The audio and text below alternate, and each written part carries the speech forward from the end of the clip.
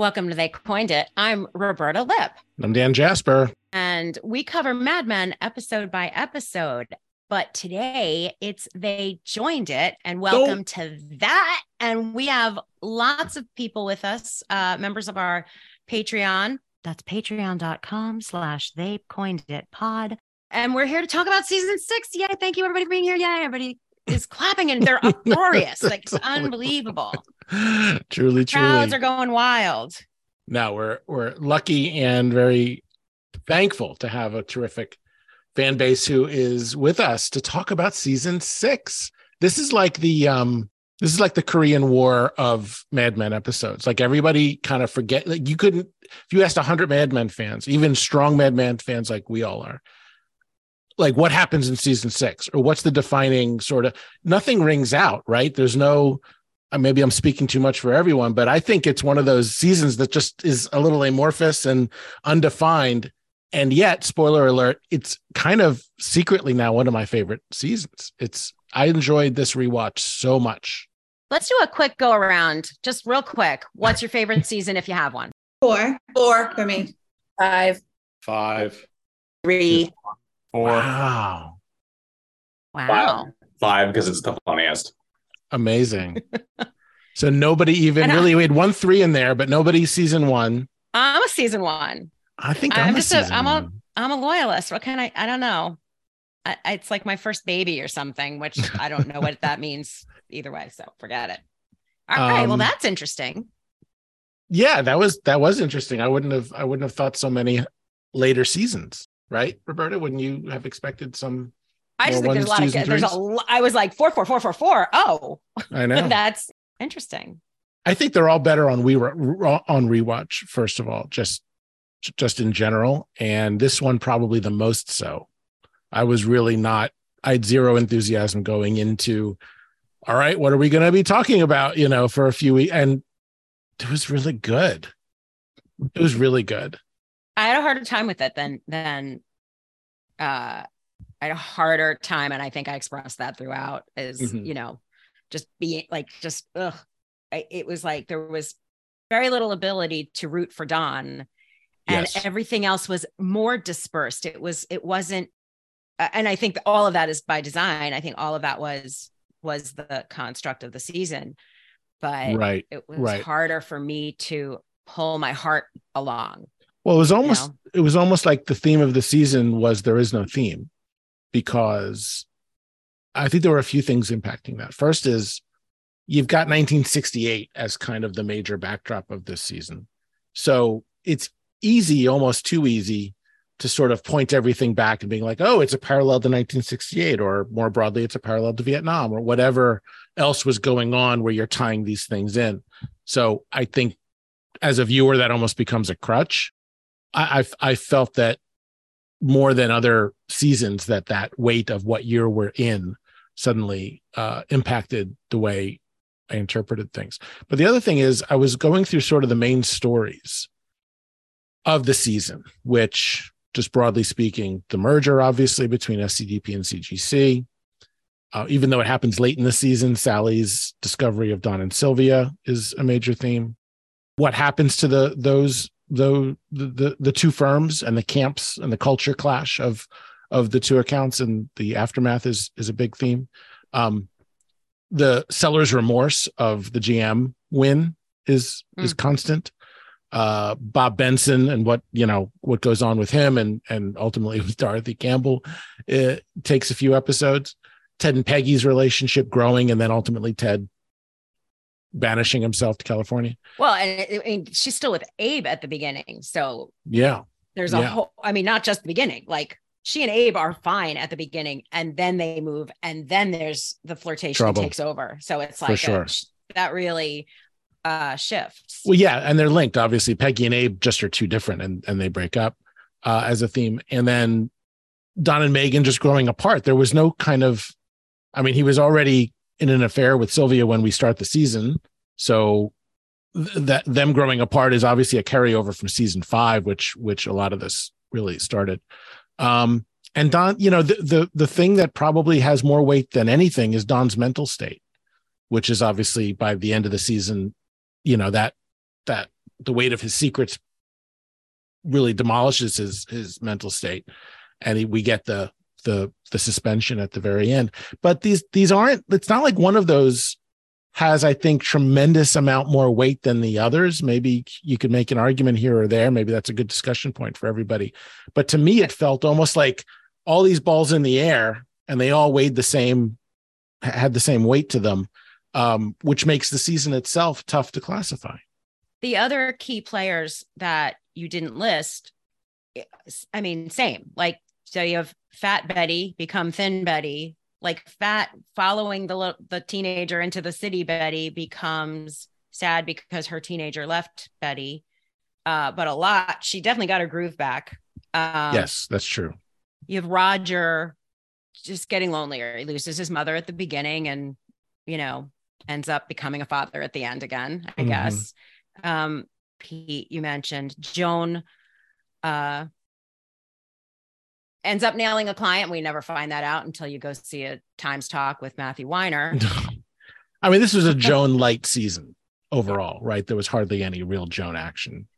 No, a lot of Joan was in, I mentioned it in the episode, but actually I'm thinking of it differently now. A lot of Joan's story was in relationship to men, because the other way she really came in was like how she stood her ground with Don earlier.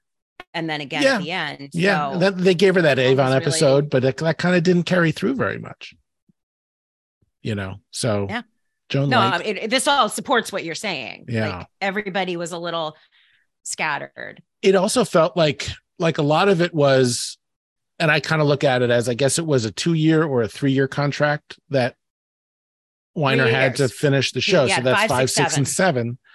And a lot of this was table setting. And I felt like we were just gearing up for season 7 more than had a season 6 beginning, middle, and end per se. So it felt a little transitionary for me in that way, because everything's kind of chess pieces. Everything's moving around, getting into position. We've got the agency merger. We got Peggy ping-ponging back and forth. And then actually, look, she's running New York at the end of the season, but it doesn't stand out. Very quiet. Don is fired-ish, and it's quiet. Yep. Pete and Trudy break up, and it's quiet. That's right. Who's going to California, even though that was just a 1 episode thing. Don't break up, but it's all quiet. Yep. And then there's leadership on the Chevy account, which is everything's chess pieces. People are just moving in different squares. But to me, we've all seen the whole show, I'm sure, that to me it's just setting up for what the chessboard needs to look like going into season 7. I didn't get a feel other than Don getting the suspension. That's kind of it for the big moment for season 7 as a viewer. But, and I said this a number of times as we were watching, to me that didn't diminish the season at all, because it made me appreciate the craft of how they put it all together all the more. I was less concerned with, like, when you're watching it week to week and you turn on AMC and you're going to watch the show. In those instances, for me as a viewer, I'm always thinking, all right, what happens next? Where does this go? How does this episode end? Where are we? So it's all this plot-driven concerns. Rewatching it and really I'm not invested in that way of what happens this week. It's just, we watch it, we do the episode, we talk about it. Suspense, though, my God. It's totally different. Show of hands. Who watched it in real time? Anybody? Yeah, a bunch of people, right? Yeah, this was back in 12 already, 13. Right. I'm sorry, hands again. I didn't see who. A bunch. Just, almost everybody. Yeah. So it's a very different experience as a viewer this time my way, but I think it's better because I didn't, from the plot standpoint, for all those reasons I just mentioned, there's no like weight or center of gravity the way season 1 or 2 or 3 or 4 really had. And I think the series kind of went away from that in 5, 6, and 7, in my opinion, that changed the viewing experience. But it makes the rewatch even better. That's just a weird thing that I noticed individually. Okay, now your turn, Roberta. You talk. No, I mean, like I said, it was always the hardest season. I mean, watching Don just destroy himself and everybody around him, and everybody getting, like I said in the getting sick of his shit. I mean, including Sylvia, right? It's so funny. By the Totally. I fully forgot about Sylvia by the last episode. Yeah. except for Sally. Right. I didn't forget about that event, but like she just now. I mean, and Linda Cardellini was terrific. She was amazing. And there's two moments. It was never.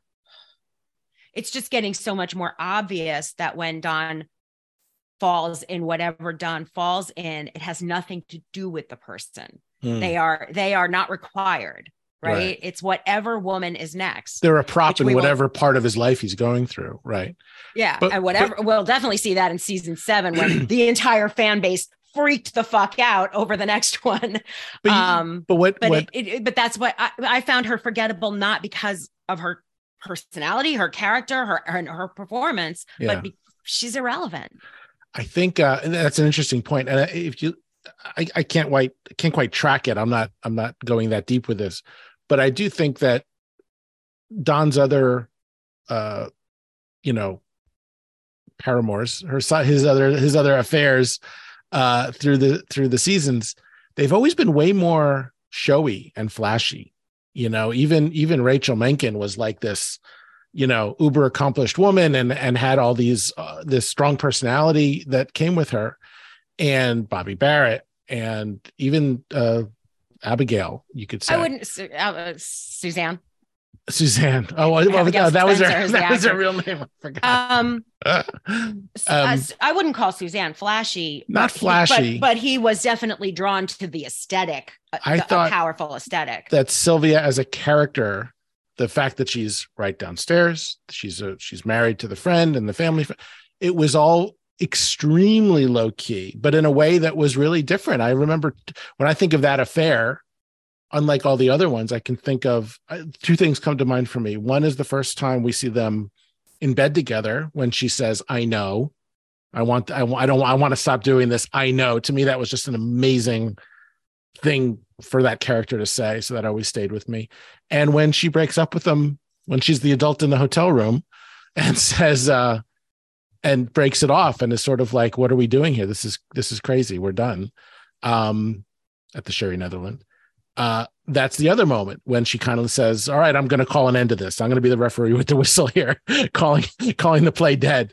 But those are so non-flashy things. Those are so understated things for the character to do.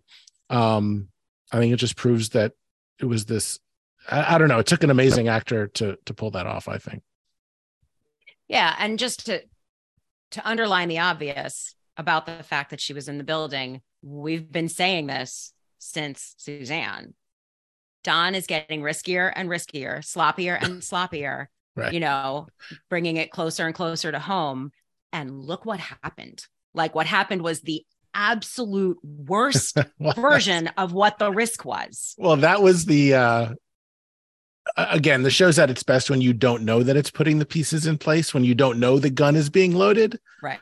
And having the affair with the married woman one floor below is not an obvious loaded gun. I mean, it is in retrospect, of course, but it's like, how could this not have happened? This was the most inevitable. But it was not inevitable that it would be Sally. No, it was inevitable that they would get caught. But if you're writing a show and you want to make shit happen, man, you make it Sally. Yeah, absolutely. But it was perfect. It was just the worst. All right, enough out of us. Let's do this. So we're gonna open up. Let's have conversation. Any questions, etc. Points to be made. It's all good. You can talk as much as you like along the parameters we discussed. By the way, Jasper, the overwhelming consensus out there in social media is that Bob really didn't know. Bob really was surprised. That look at the faces that Bob was genuinely surprised that Manolo took it where he took it. We can start with that since you're putting a I just did pin on that bubble. Out there. Let's just form the question. what's everyone's feeling about Bob Benson with regard to whether he knew, whether he was setting in motion specifically Dorothy's untimely death? Did he know that's what he was after when he got Manolo back involved? But then in general, we want to know what you think are the themes of season 6. Either or. Or both. Who's up? Bruce Carlson. I think that when Bob calls Manolo, that is a moment where, because it's a private conversation with a person that he's friendly with, we're seeing unusually Bob a little bit out of control, a little bit emotional, and he makes the call and says, this guy's causing me grief at work, take care of him. And if you could exaggerate that and make that the evidence for, maybe he planned Pete's mother's death, but I don't think it's likely. I think that's just a call, like, cause him some trouble, please. I want this guy out of he's my rival. That's basically it. And then when the event happens, I believe that I don't think there's enough in the show to say Bob knew. It doesn't seem to be in character. He does express in the elevator that I knew nothing of this, and also, like, you're being irrational, you're being hysterical. And I do believe that's his reaction. Now, Bob's a con man, so of course we can always take that with a grain of salt. We like to call him George Santos around these parts. He's very, very applicable because, it's the resume and everything. But even using that example, for instance, so like the Santos or the resume liar, does he turn to a killer? All of those things. And then if really, I think Bob is Don, that there's hints of that. He's Don in embryo. And does Don kill? It seems a little, so I think this was something that got way out of control. Maybe run off and marry. Bob may have known that was happening, but not throw her overboard would have been it got out of control even for Bob, in my opinion. So quick follow-up on that. From using it. Yeah. So quick follow-up on that is he already had the plan in place to get, he said Pete's a rival. He's a rival for the GM job. That he already had a way of getting, I don't know if it was planned or not, putting him in the Camaro and letting him embarrass himself, and he was booted. But that took care of it. You could have had that without getting Manolo back involved, right? I don't know if he thought of it yet. I mean, that's certainly true. I think the Manolo call in the Quality of Mercy, I think that's emotional on Bob's part. I don't think that's entirely, like, he's just reacting, thinking that Pete might still put the knife in him. Well, Pete, when I did the rewatch, it occurred to me, because it didn't at first. Pete's speech about "I'm not going to use this against you" is very unconvincing to me. If I was a con artist, I would, and that was really the second. That's a watch. good point. Just to the audience, it's a callback to the Don incident. Yeah. Yeah, and unlike Don, I'm not sure Bob is settled with that he's going to be his friend now. And then when you get into the elevator, and I think here's where I think if you don't think that Bob believes or is surprised by hearing that his friend threw the mother overboard, it's like Pete being hysterical. He's coming. This is some trick. He's coming at me with something, some kind of play created in his head. I'm going after him. I'm executing plan A. And that's my read on it, of course. Interesting. Other Bob thoughts? I think that's really good. I think he might not even believe that she's dead. Like, he might think that Pete is just freaking out. Yeah, we don't, because they can't, it's not like they're emailing or even calling from the boat, So well, he's not going to have any contact. There's no information. If he's on the run, I mean, it's possible that's it. So she's at sea with father. Any other Bob thoughts for the season? Yes, go ahead, Veronica. How much do we think maybe he thought he was solving a problem getting rid of the mother, like for Pete to some degree? I don't know, like getting rid of her feels like, I was rewatching the season again. Like a gift? Yeah, like watching all the run up, like he missed that meeting up in like upstate because he couldn't get on the flight because the mother left her tea kettle on. Like it's been causing him problems at work. So like how much do we think potentially that like it could be a problem solver rather than revenge? Two birds with one stone, you're saying. I like it. I think if I thought Bob was more involved, I might actually buy that. Yeah, I'm not convinced. I think Bob was involved either, but I mean, like it does solve his problem. So if he does this, like it does solve a lot for Pete. Yeah, you thought killing my mother would damage me. You've only helped me, right? Right. Strangely. All right. Only on Mad Men. I'll give it that for sure. Anything else? Let's obviously Bob comments welcome, but season 6 comments, other perspectives here and thoughts. Yeah, I just keep thinking about Don as this survivor of childhood sexual trauma and abuse. And I think using that building, he's sort of created his own whorehouse. Like he has Megan and Sylvia in the building. And I think this is why we see the flashbacks intensifying, the drinking getting worse. And at the end, like when he loses the relationship with his daughter, and then he has the moment of vulnerability in the office that flops, completely shits the bed with Hershey's pitch. And in a way that like today, we respect people for being vulnerable and putting out there like memoirs sell like hotcakes. But back then, no. And then the last piece of that is I think he takes Sally to this. I mean, the other kids are there, but he takes Sally to the house where he grew up. And I think that's realizing that the honesty didn't work in the office, but let me try it to get this relationship back with my daughter. Which every time he's dishonest with his daughter throughout the seasons, like he's ashamed of it, especially going back to that country club where all the veterans are there. So that's why I was thinking about what Roberta was saying in the last episode, where it's so heartbreaking and you actually feel for Don. But like Dan's saying, you know, like other people say, it's all laid out along the way, but you don't see it until the rewatch when you can read it like a novel. And that's the key thing for me is we see Don being honest for the first time, which sucks in advertising, but which works for relationships with your kids. That's so great. That's so great. And I keep thinking of our discussion about that episode. Don was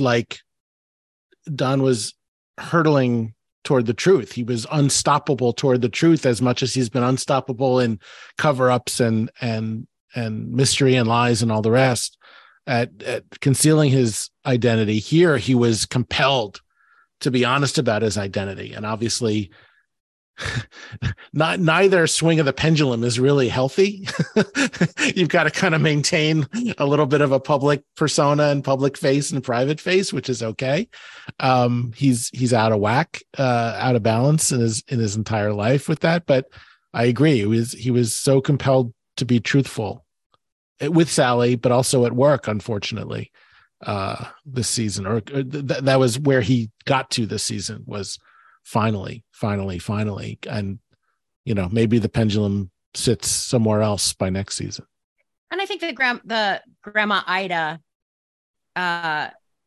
thing, I mean, it definitely affected Sally with the bigger dawning of who is this man, you know?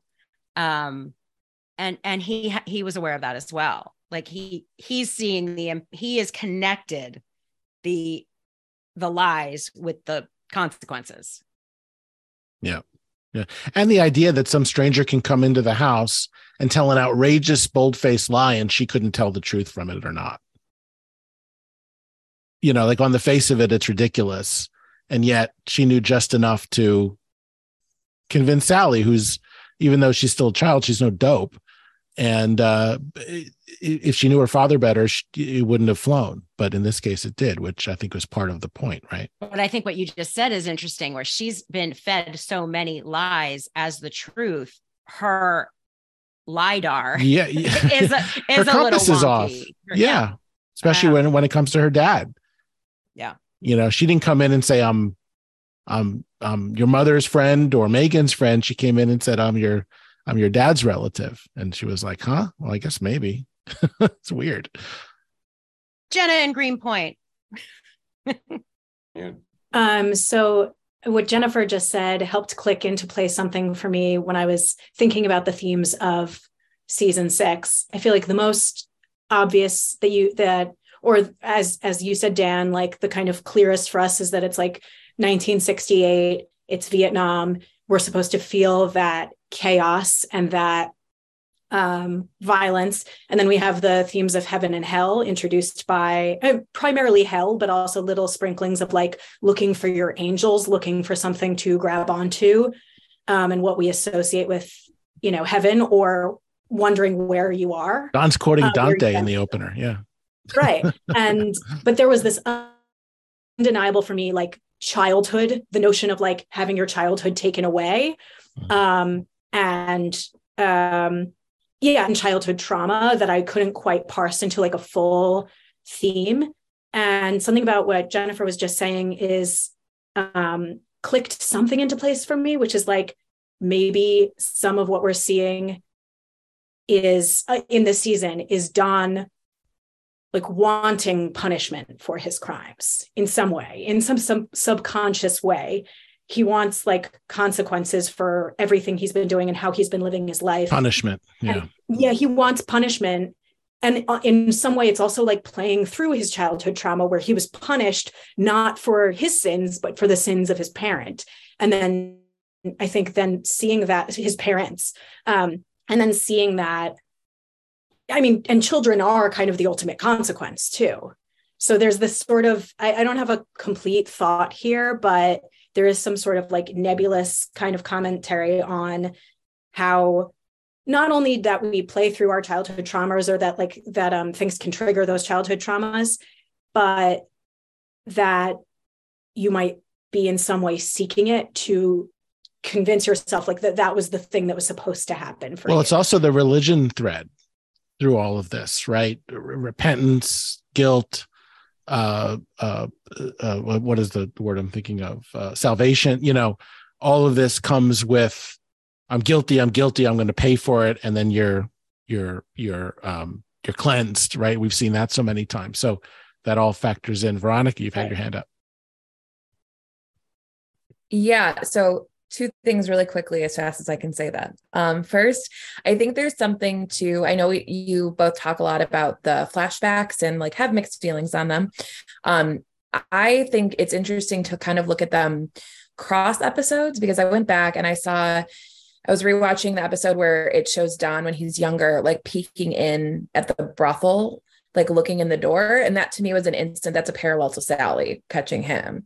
So I think there's something like to playing out Sally's experiencing the same things that Don was experiencing, even though he knew. And like, I think the flashbacks show how he can recognize that they were potentially pretty harmful to him.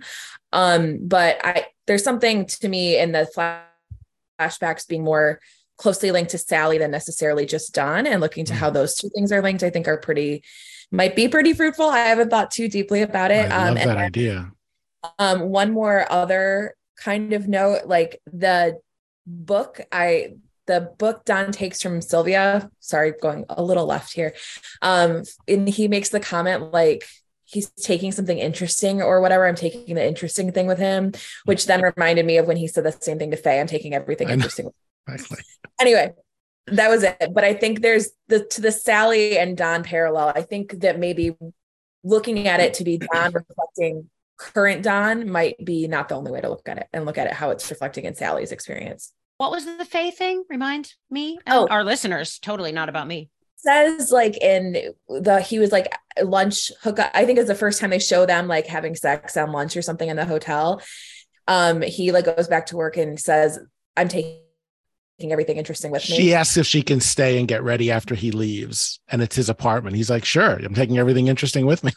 What? It's like a throwaway line that ends up being that's great. Love great that Don line. Awesome. Awesome. Full shit. Veronica. Aaron, you have your hand up. Aaron and Justin. Yeah, I wanted to pick up with the kind of childhood trauma thing, especially to Veronica's recent point about that Sally's experience of it all too, which is really interesting to me.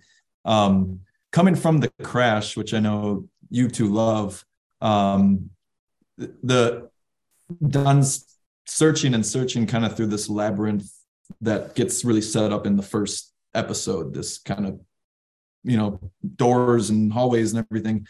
And he's searching and searching, and he says, when we find it, it's bigger than a car. This is bigger than anything.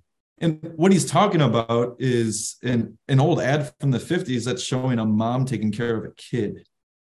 So, I mean, he's conflating all of this meaning and searching with the essence of like this real basic attachment childhood need. And so talking about that from Sally's point of view, as Veronica mentioned, I think that's in his mind somewhere too. Sally's not getting it. I didn't get it. What is it? He doesn't even understand it. I wanted to share one other thought too, kind of coming back when Jenna mentioned religion and guilt and everything. The Hershey's scene to me seems like a sort of confession. I know, Dan, you had mentioned it's like he's kind of bumbling his way there and he doesn't understand what's going on and it just pours out. And I think that's right. But I think there's also, if we look at what is Don Draper's religion, it's consumerism, it's advertising. I mean, Dick's got the old Jesus stuff and who knows what's back there. But for Don Draper, like a lot of people in modern life, that's what we believe in, is consumerism and all this. And so it would make sense that The Office is what he turns into a confessional booth. Oh, wow. Not intentionally, but it, again, as you said, Dan, he just kind of goes in that direction and that's where it comes out. It's amazing. As we talk about Don's trauma, I feel like we should probably post this in the off season, like an encore posting of our conversation with Melinda McGraw, because she nails this about Don, going back to season 2. That this, in her own preparation, that's what I love, is because I'd never heard it anywhere until we talked with her, that her preparation for joining the show and these characters and her own character was about trauma and addiction and all of these, things that are kind of either immediately below the surface or way below the surface, even just she only had season 1 to go on at that point. And that kind of preparation and insight to me, not only is a credit to her and her performance, but it says so much about what's even to come, which she couldn't have known, that this is that those topics of addiction and recovery and all that are all there. It's just amazing. So I just, that everyone should go back and listen to it. Maybe we'll post it again. Maybe we'll post it again. And consumerism as his religion might end him up on a mountaintop. That's amazing. That's amazing. Awesome. Stick a pin in that. Jennifer, what are your thoughts? Yeah, just going back to that oatmeal ad too, it got me thinking about how the first time besides the suitcase that we see Don so drunk that he's puking is at Roger's mother's funeral. And is it that the thought that Roger had this loving mother that he never brings up, that Don is so conflicted about that because that's what he never had, that he just drinks to the point where he's the most drunk we've ever seen him at that funeral. And then he starts asking Jonesy, what was it like to die? We know he's suicidal. And then the fact of Roger's funeral, dealing with that, I think it drives him over the edge completely. Wow. Really good. So true. Marianne. So this is, I'm kind of posing this as a question to the group because I too was really taken with Don's religion being consumerism. And this is something that I really noticed this time when he obviously, we don't see him punch the minister. He goes into flashback mode. You talked in the episode about the thing that he remembers from the flashback of the only unpardonable sin is believing that you can't be forgiven. But what the minister actually says to him that seems to trigger him is not a true believer in the bunch. So I wonder what do we think it is about that particular thing that sets him off? Full disclosure, I recently switched therapists, and I'm like working specifically on being raised in evangelical Christianity. So I'm like really parsing through some of this stuff myself. Like it's like, and there's a lot to figure out. Like, it's why so many people were like so deeply terrified of Left Behind. It's because like, I don't know if I believe hard enough, and I don't know if the people that I love in this life believe hard enough. And like, this is really, really scary stuff. But then if we take that to Don's actual religion being consumerism, like, is he afraid that he's not doing his job like well enough? Like, or is he going to lose all of his customers? Like, where does this all eventually lead out to? And this might be too esoteric, so apologies. It also just now made me wonder, I don't know why I never thought of this before. Why is Matthew Weiner, a Jew, so like enchanted by this that it carries through the entire time? And a shout out to your Hair original musical poster on your wall behind you. It's one of my favorites. Back to you all. And very fitting for this season. Totally. Mary, can you give the context again? What the thing that you repeated that the minister said that set him off? What was it again? And what was the context of it? Not a true believer in the bunch. Yeah, because he's going off to the other guy. Don sticks his nose in it, and he's like, where's Jesus now? Like, you know, Kennedy, Martin Luther King. I don't know if he says another name, but he says Vietnam. And I think he says for Christ's sake or something. And the minister is like, well, you know, not a true believer in the bunch, which like if that meant it, and it goes to a whole conversation about fake Christians and whatever that I don't. Meaning what, that MLK and JFK were not true Christians? Exactly. Deserved it. Yeah. Right. I know this is the answer, but I was wondering about this exact same moment that as much as, yes, it's like Don's just drunk and so he can't control his anger and so he punches a minister. We can take it as that. But I'm like, no, that thing, because of the cut, we're led to believe that thing set him off. And I had the same question. And what I came upon at least is it's worth noting but this is a very 2023 lens, but that MLK Jr. and JFK, were both adulterers. And like, so is Don. And so I'm like, that maybe like he takes it in some way, or my theory on it is that he almost takes it as he's saying, you're not a true believer either. And feels personally threatened, like, you know, that this guy is, and I think at a moment when he's wrestling with good and evil, is the good beating the bad, that someone's basically telling him that it's like, you know, like, it's adultery, Don. It's, you know, these are sinners. Jenna, when you say through a 2023 lens, are you saying because we know in 2023 that MLK and JFK were adulterers, but no, that wasn't necessarily common knowledge in 68? Maybe not. I don't. Not about MLK. The JFK part probably was, but not the MLK part. It was not common knowledge about. Right. So you would never wonder about a religious preacher, though, in giving himself the confidence to disqualify those individuals, you know, would use that. It's definitely something that FBI Hoover was using on the back, and how much of that got you know, but this goes a little bit, I mean, yeah, it would go a little bit far. I really think the whole point of that scene, and the whole, if there is a theme to this series, that we talked about, hell, descent to hell. You start with Dante, and a real quick note, because I wouldn't want to go too far with it to say the season's Dante Inferno, or that Matt Weiner follows a literature text reference exactly, but Don does commit all the sins in Dante's Inferno, and violence is the one box unchecked. Oh, so good. You get, and limbo and lust. That's the thing that really links me to you think about the first 8 minutes where he doesn't say anything. He's in limbo. Oh, wow. And then there's lust by the second doorway episode. Well, there's lust every 9 minutes throughout the season. But I hate to simplify that so much. I really think it's a flavor.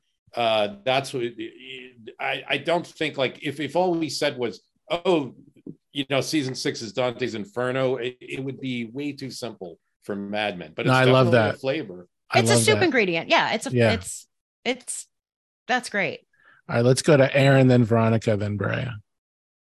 So the thing that I really realized this last time watching this season to kind of coincide with everything everybody else has been saying is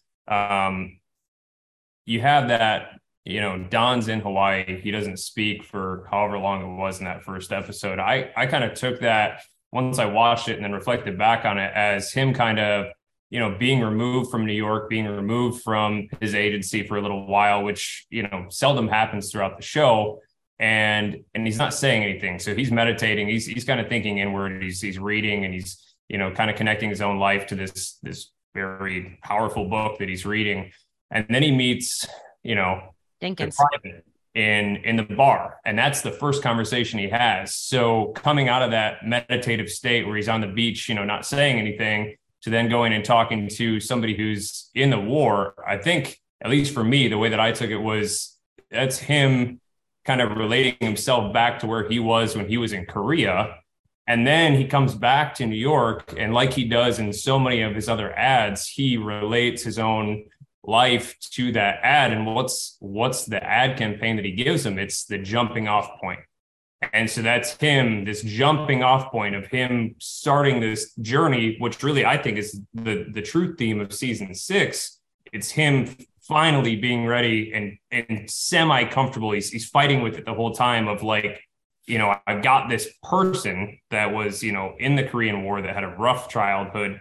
Those are all the themes. I'm ready to try to show that to the people around me who I'm as close to anybody in my life I am with. Like, these are the people around me. I got to start showing them that why I am the way I am. And then I think it just finally boils over with the Hershey's thing and then with the Sally thing. But for me, that was all teed up so well in that first episode. And then it just pours through the rest of the season. Wow. Nice, Justin. Very cool. I was going to bring up a really great point, Justin. And I think similarly, I think this season is like an integration of Don's past and present. And I think he's been struggling with that since it's been clear that he's told Megan about his past, because there's like this, I think we're getting maybe not more flashbacks, but you're getting the flashbacks in season 6. You're getting him kind of grappling with bringing things home with him. He's moved back to New York. He doesn't live in the suburbs anymore. I think there's a piece of that and the reflection of Pete, and who I'm a Pete apologist. I'm sorry. There's a reflection of that. I think Eric just left. In the parallel, you can only have one of those at a time. Exactly right. They coordinated. I'm pretty sure. Yeah. Yes. The parallels of them both having affairs early in the season. I think it's episode 3, maybe.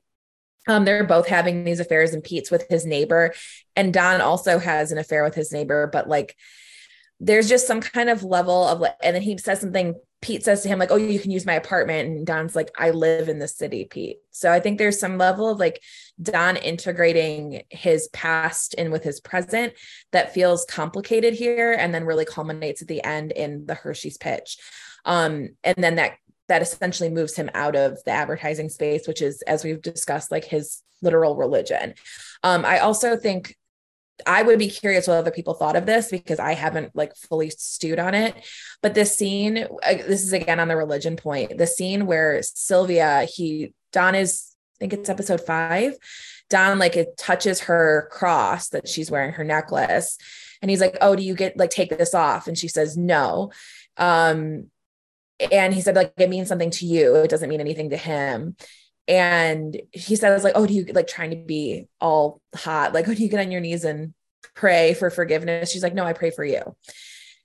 And I think that the level of like, I don't know, there's something in that. And like, I'm thinking also about where he says like, Jesus, he lives in your heart or he doesn't, earlier in the series. And I think he has a lot of respect for religion and is looking for his own connection to it, and is trying to integrate those things from his past into his current existence. Well, I think he knows what it means to people. Like he almost sees it from the outside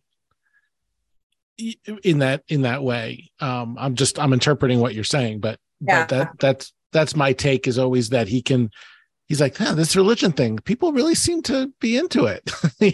Not me. I'm on the outside, but like it seems important to people. Connection to feel as strong as that. And the only thing that is his work. And this kind of gets back to the point that you both have talked about before, is like, I just want to work. I just want to do the work. I don't want to like deal with all the politics of this business. I want to do this work. And I think there's something, I don't know. Well, Sylvia breaks my heart every minute that she's on the screen. Because I was thinking about what you said about, I forgot about that line about, no, I pray for you. That's just, God. You just said the word political. I just wanted to throw, this is a totally tangential to that. Not tangent. This is a non sequitur. But it was back to the line about the of the guy in the bar, of the preacher in the bar. And part of what struck me about the weirdness of that was the line to set it off is that Don has been so apolitical, and it's these two political figures. I mean, MLK, not technically, but whatever. It's so I just of note, he doesn't vote. He got a little more interested in it. You saw this season from what he's watching on TV, but that it would be a trigger almost seemed a little poser-ish because I don't know what it really means to him internally. And then that back to the religion, I think a part of Don still craves the religion or doesn't disrespect it as much as he thinks he does. I think he's drawn to it.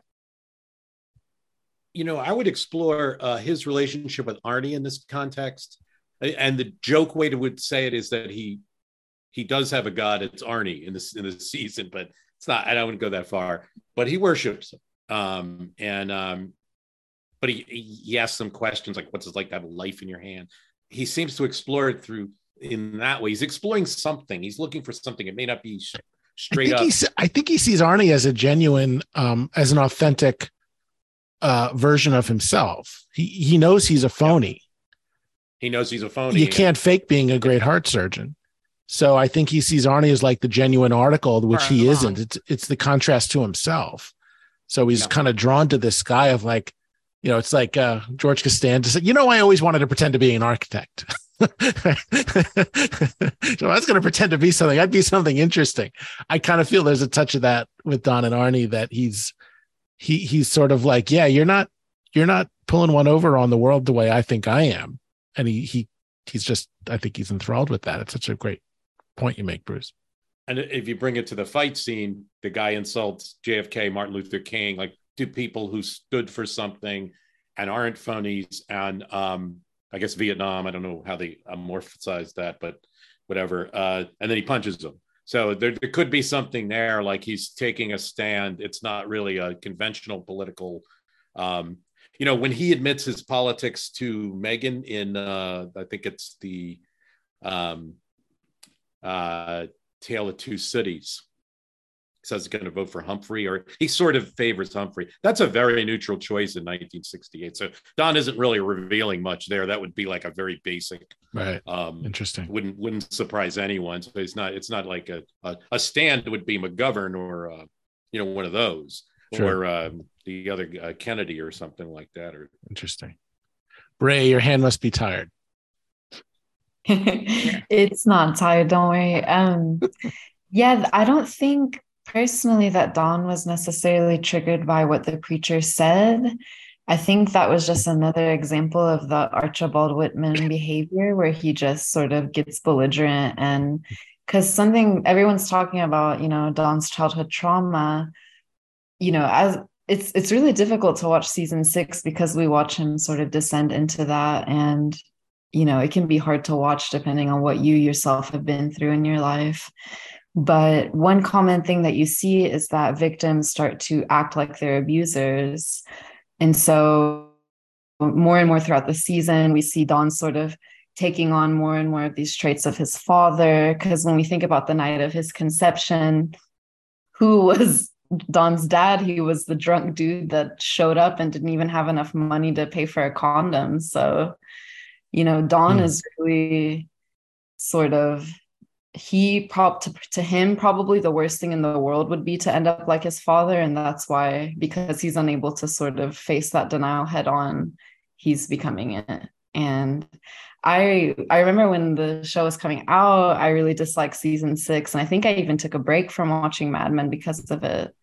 But now when I watch it a little bit older, it is really fascinating. Totally agree with Dan. Linda Cardinelli is fantastic as Sylvia. I think she's one of my faves guest characters on Mad Men because she just plays the hell out of that role.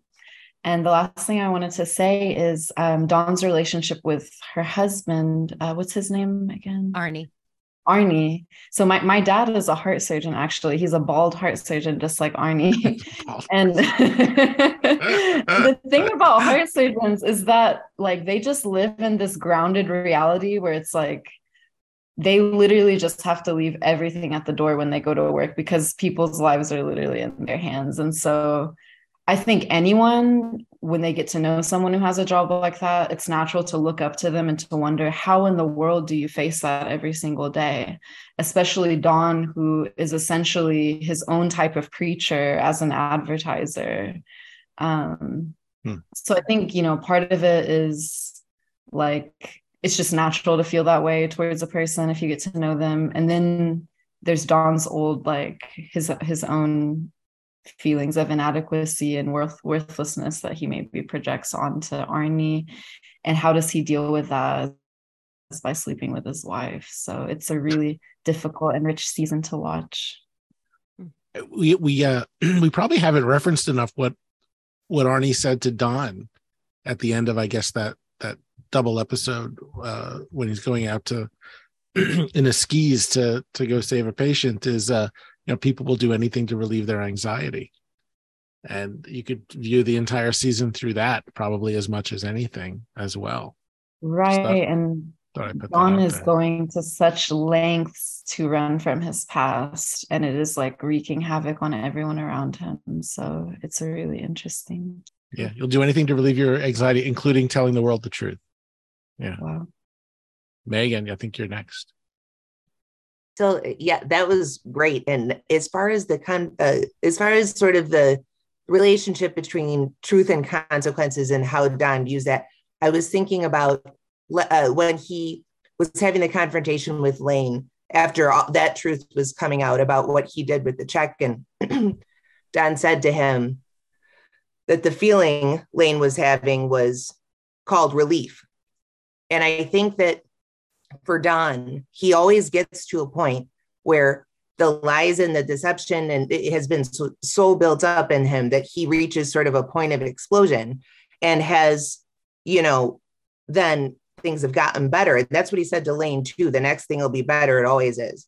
So I think in his mind, he's always in survival mode anyway. And I think that's how he relates to Bob. That's a different whole thing.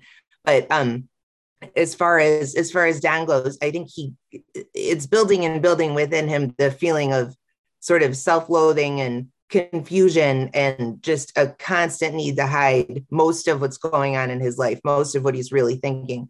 And so finally, if he gets to a point where he's just about to explode, he has to say it, like in the Hershey meeting, he's trying to get to that next best thing, to that next, okay, this phase of deception and whatever's going on has to stop.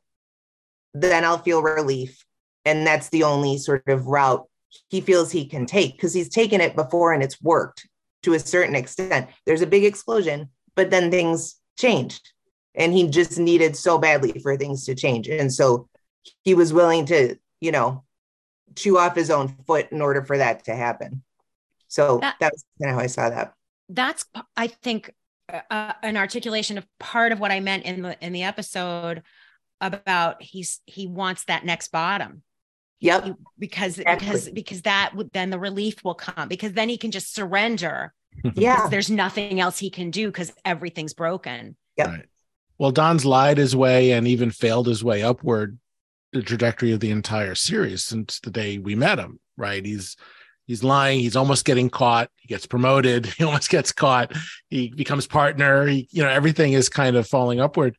It's that it's that phrase, and I always think of that song in Crazy Heart that the character sings, funny how falling feels like flying for a little while. And that always ties me back to Mad Men somehow. It's a great movie, by the way, so I love the movie.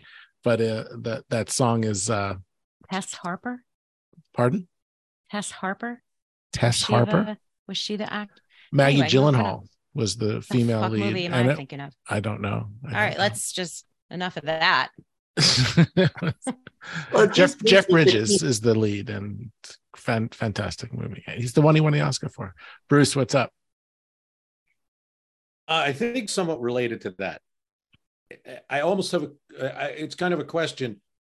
Then, if you think about that with Don reaching bottom, then is the Hershey scene in Care of, is that a self-sabotage? Is that a decision? Is he deciding is he truly deciding in that moment to talk as a child to the Hershey people? Is that really what's going on in his head? Great question. Is he making an ad in his head? Does he actually, because part of me believes he can never turn, he's always an ad exec, always pitching, but we know he can pitch badly, as we see in the doorway, and come up with a crazy concept that's more reflective of his mental state. Does he actually somewhere in his mind think it's an ad? Or is it total self-sabotage because he wants to save another child, which would be Ted Shaw. When Ted Shaw says my father was an alcoholic, we can't ignore that piece of information going in. And he sees him, he looks at Ted, so that's a clear signal, and goes into the Hershey thing. So is it self-sabotage or not? Well, Veronica puts in the chat here about how it's sacrilegious for, he says it's sacrilegious for you. If it were up to me, you wouldn't advertise at all, right? That's the line that he uses. So I think there's some definite points to that there. Yeah, please, I want everyone to weigh in. I think that's a phenomenal question to discuss. I love that question. And I actually think that in everything that Don does, I would tweak. I know that this is maybe syntactical to what you're asking or what you're suggesting, Bruce, but I think that in everything that Don does, he is a storyteller. And we get to maybe the first story he told himself, which is that he sat and looked at that Hershey bar and said, I'm a normal kid, for like a minute. And it was like, and maybe not the first story, because we could argue the hobo code. Well, I feel like that takes some time for that to actually settle into him, maybe as he becomes an adult, and we're not privy to that yet in flashback in his young adulthood. But I think we could maybe make the argument that he's a storyteller. And the reason why I say that as a distinction is because part of what he's looking for this season, as has been mentioned here, is that like deeper meaning, that sort of like tether. And that is also then the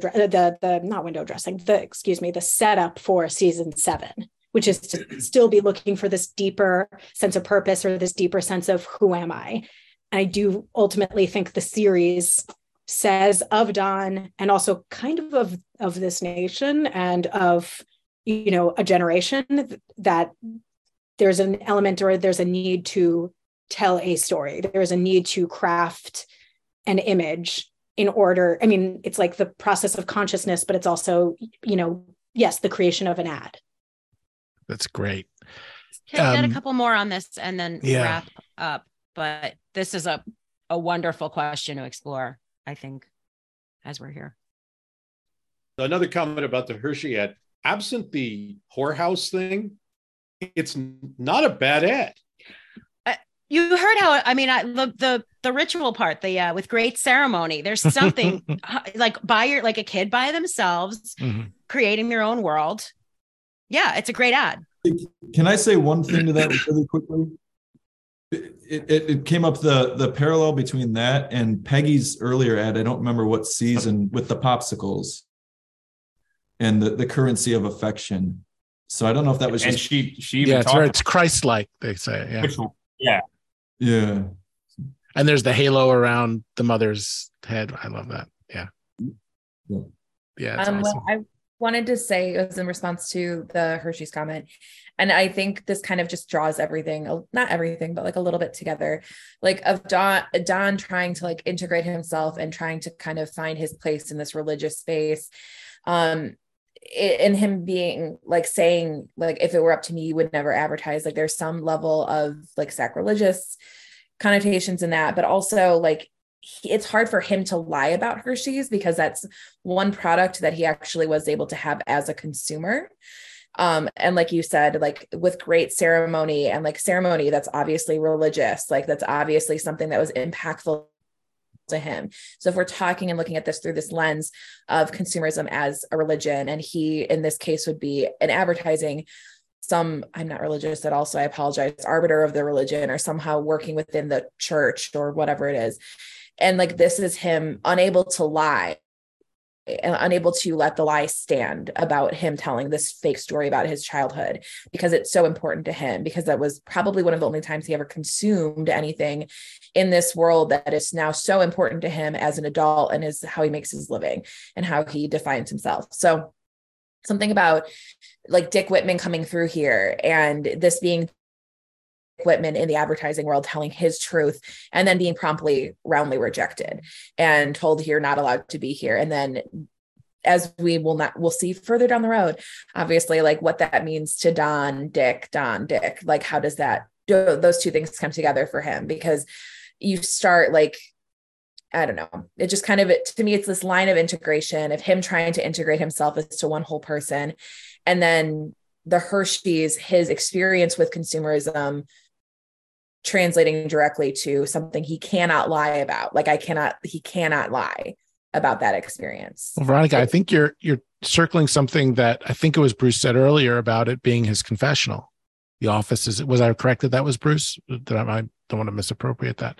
Not me, but no, I heard. Yeah, but I do. Who said? I apologize. Whoever said it's it. Where he does that was everything. Aaron. Oh, Aaron. I'm sorry. Yeah, Aaron. You called it his confessional.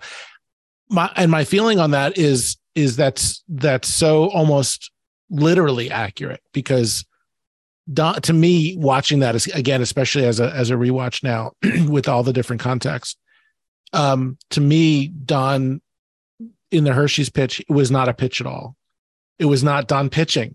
It was first of all, it was as close to Dick Whitman being in the room than anyone else. Number one, that we've seen, and number two, to the extent it was Don as an adult and in that persona, there was nothing commercial about that discussion, especially once he kind of descended into that